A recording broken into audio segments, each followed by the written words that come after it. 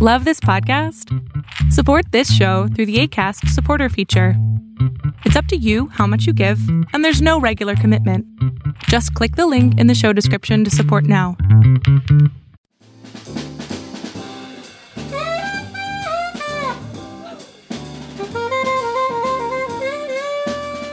I'm Alan Winson, and this is Hunker Down Podcast, where I talk with actors and musicians whose careers have been impacted by the COVID-19 pandemic.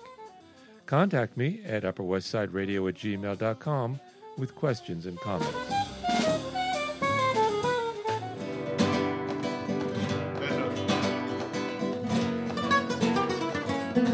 I'm Alan Winson in Manhattan, in the Upper West Side apartment of flamenco dancer and filmmaker Deidre Towers.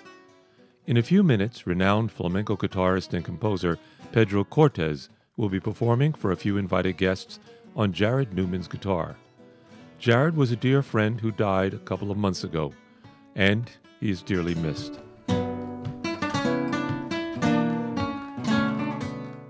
I want to thank you, Pedro Cortés, for joining us here on Hunker Down. You come from a family of flamenco guitarists. I come from a family of Spanish gypsies, which are all flamenco guitarists. I am third generation. And your cousin, Fernanda Romero. Fernanda Romero was, yes, she was my first cousin. She brought us to the United States. Wow. And she was a flamenco dancer. She was a flamenco dancer, and she was the first one to ever dance the taranto. And what is the taranto? Taranto, yes. It's a flamenco form that was never danced until she danced it. She actually danced it with zills. The taranto stayed as a dance, but the zills idea didn't go past her. Okay, for us ignorant about flamenco, what is a zil? Zills are an Arabic instrument. In Spanish okay. Called chinchines. And they're these little tiny, what do you call that? Cymbals. Tiny cymbals. On your fingers, right. Your fingers, okay. All right. So, sorry for my... Actually, you can see that on YouTube. If you go on YouTube and you type in Taranto, flamenco, Fernanda Romero, you will see that dance. She has it on there. Taranto. Tarantos. Excellent, yeah.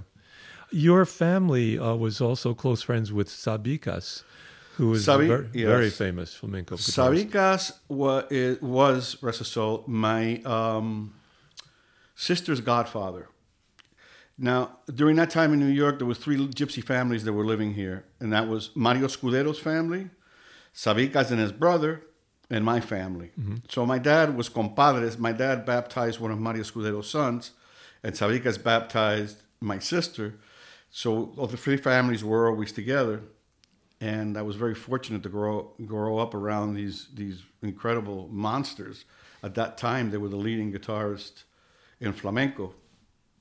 And my whole life has always been, even though I grew up in New York, it's always been surrounded around all the flamenco environment. So did you have formal training, or did you just pick it up in the air? I learned flamenco by ear. My dad taught me, and then I learned a lot from my uncle Sabicas and my uncle Mario Scudero. They taught me a lot.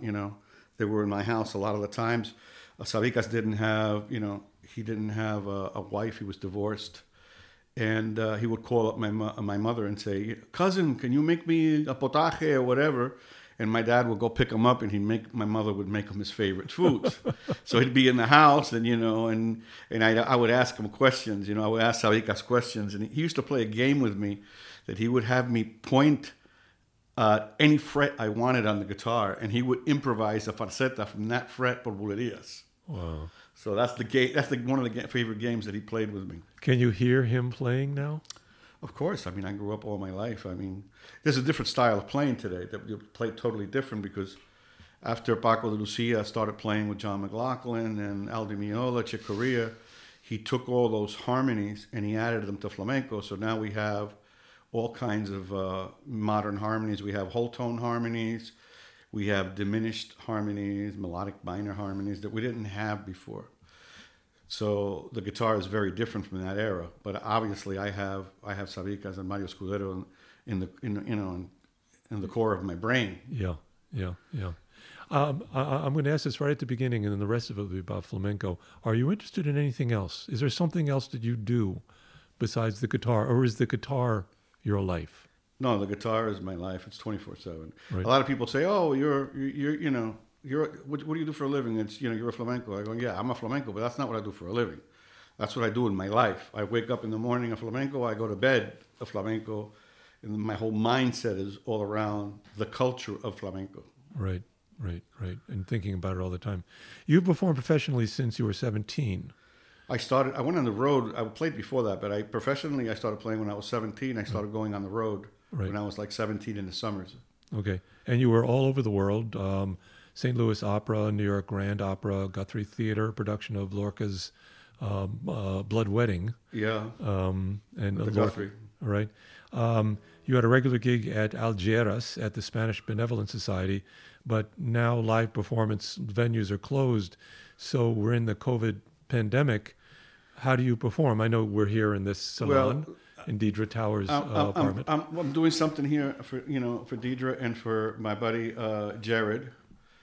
I was actually very fortunate enough that Deirdre called me up and said, I have like 4 or 5 guitars of Jared's over here and they need to be played. Will you take one? And I came over here and together we picked out a guitar, and I've been super inspired since I got the guitar. Right. And I've composed a bunch of stuff since I got the guitar.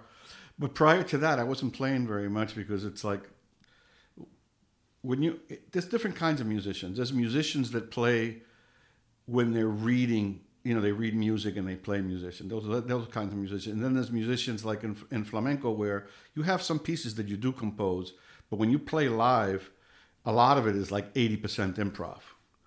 And when that aspect of you as a musician is not being produced or, let out, it feels like your soul is being cramped. And it's just very depressing in that aspect that you don't really feel like even playing, because there's no way to let that outlet out a lot of the time. So practice is not really a goal.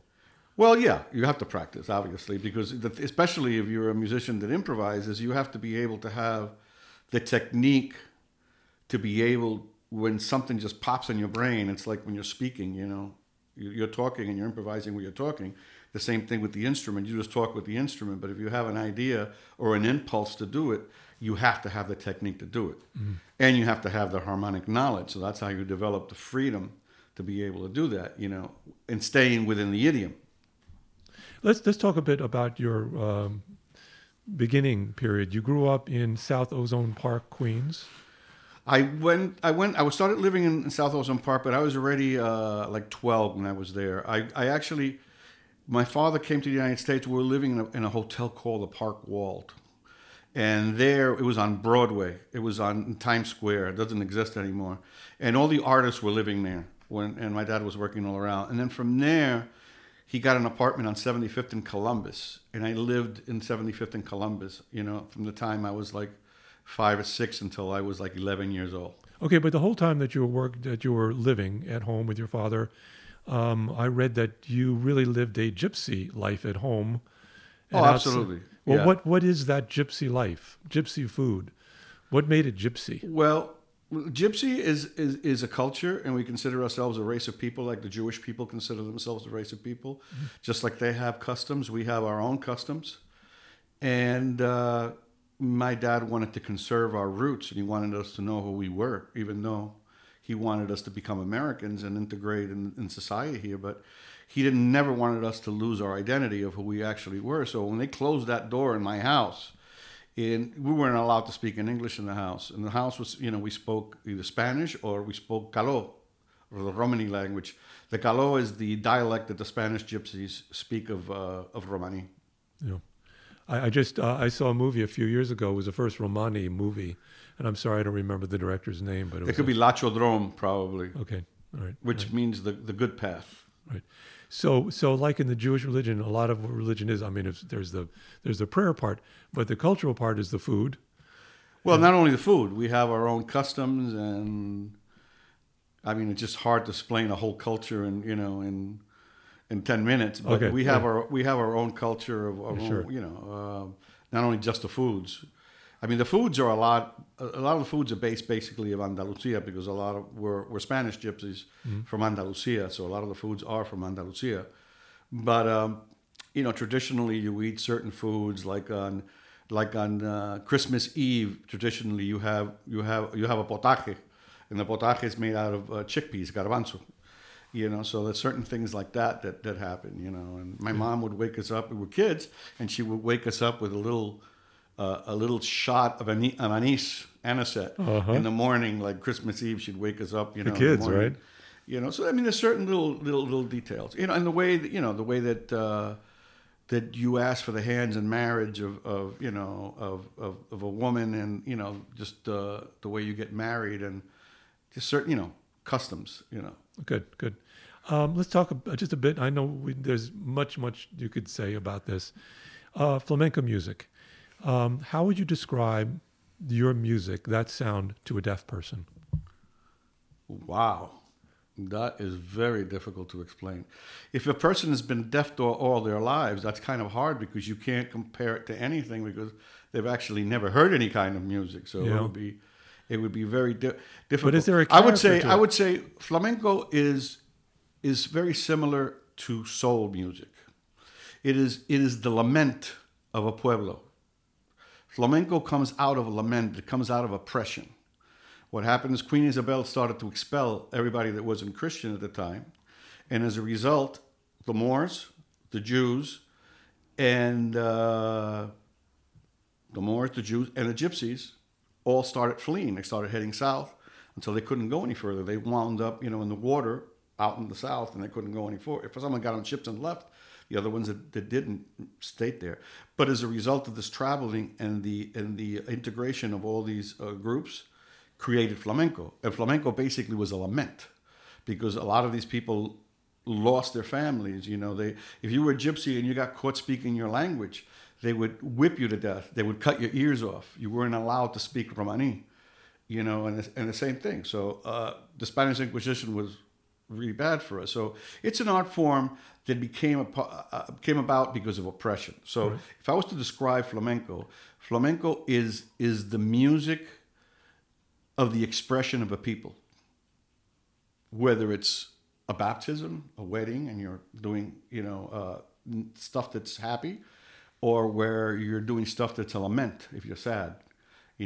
We have forms that are from the mines. The miners sing.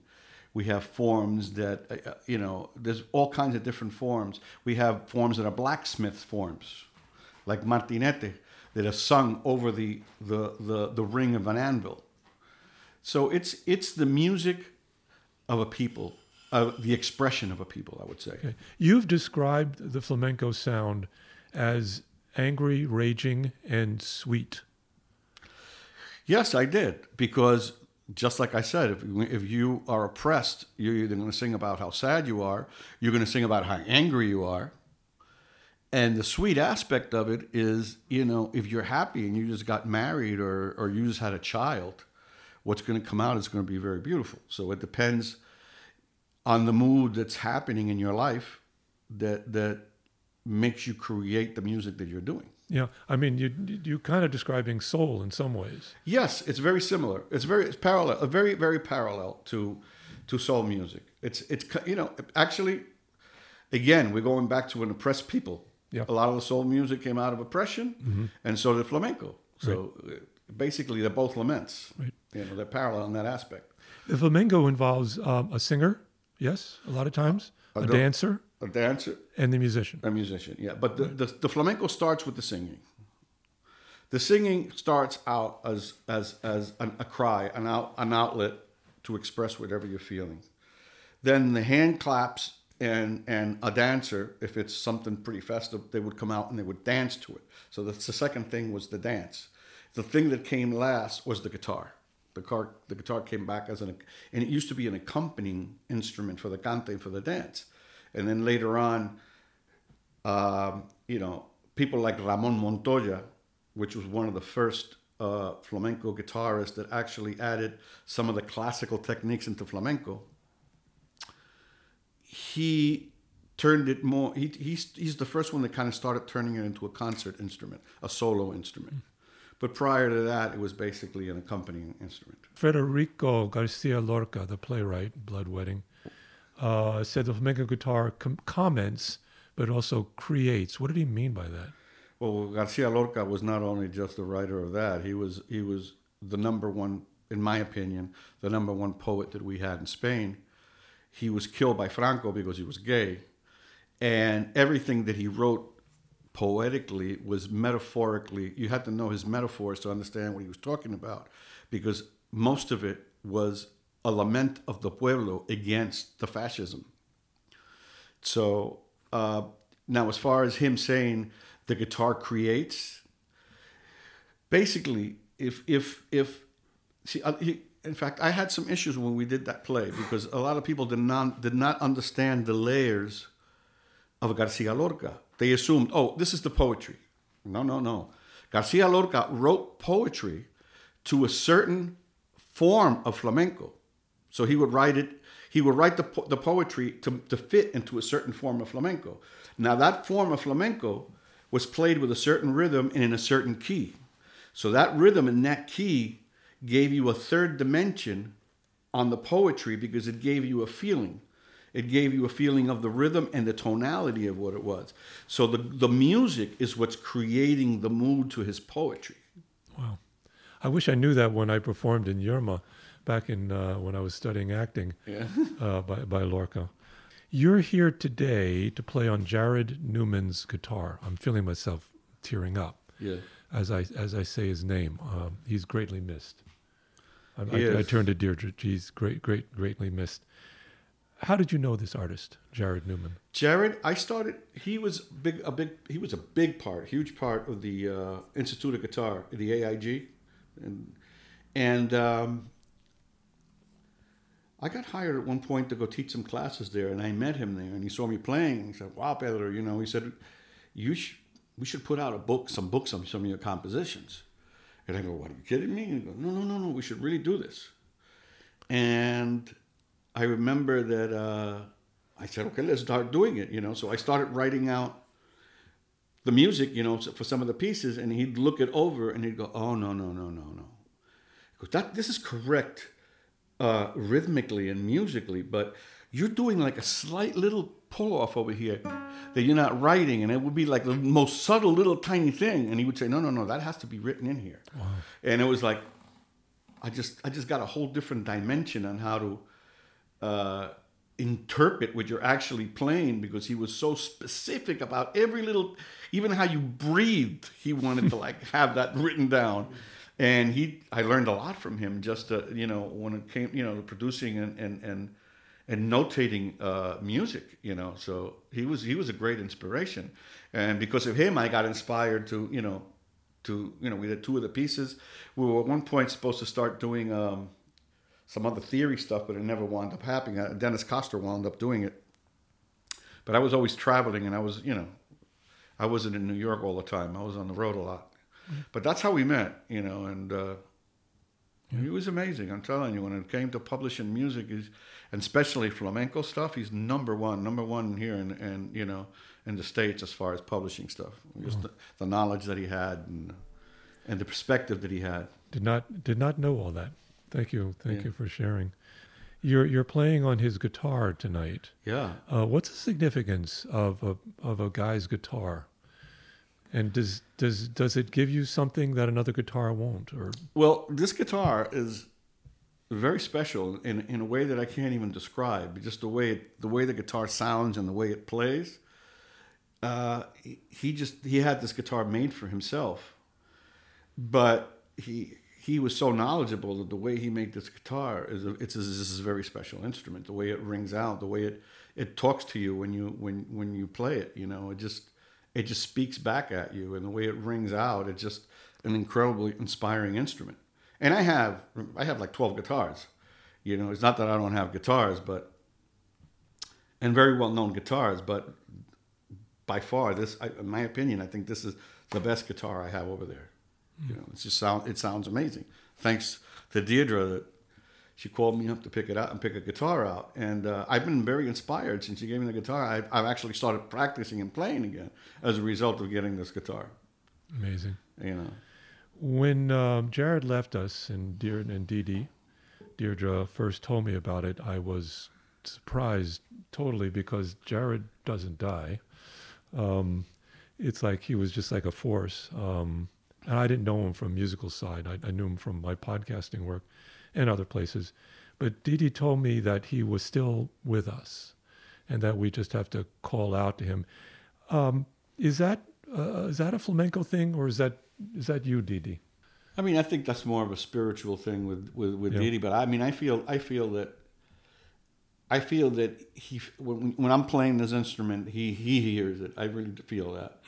I feel that he's living through this instrument that's continually now producing, continuing to produce music, and coming from a really, I feel like it's coming from a really good place.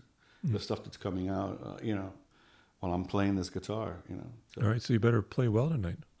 Well, I haven't been playing in a while. I just started playing a couple of weeks, but I'll do my best. Okay. What are you going to be playing this evening? This solo piece that we're going to be recording. That's the solo piece. This is a piece that I wrote for. We did a play here in New York, a flamenco play that was about miners, and this is like one of the themes that I wrote for the mining thing. Does it have a name? Los mineros. The miners. The miners. Thank you. Thank you very much, Pedro Cortes, for talking to us here on Hunker Down. Sure, my pleasure. And I'm really looking forward to hearing this. All right. Thank you.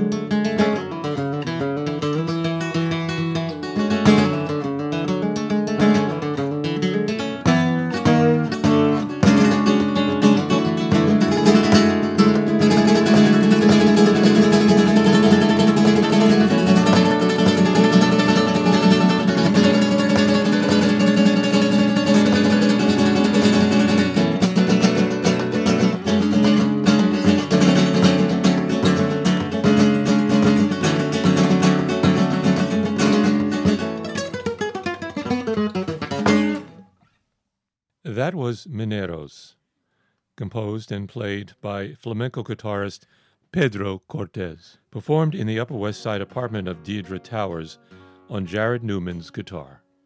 This is Alan Winson with Hunkered Down Podcast. You can contact us at upperwestsideradio@gmail.com.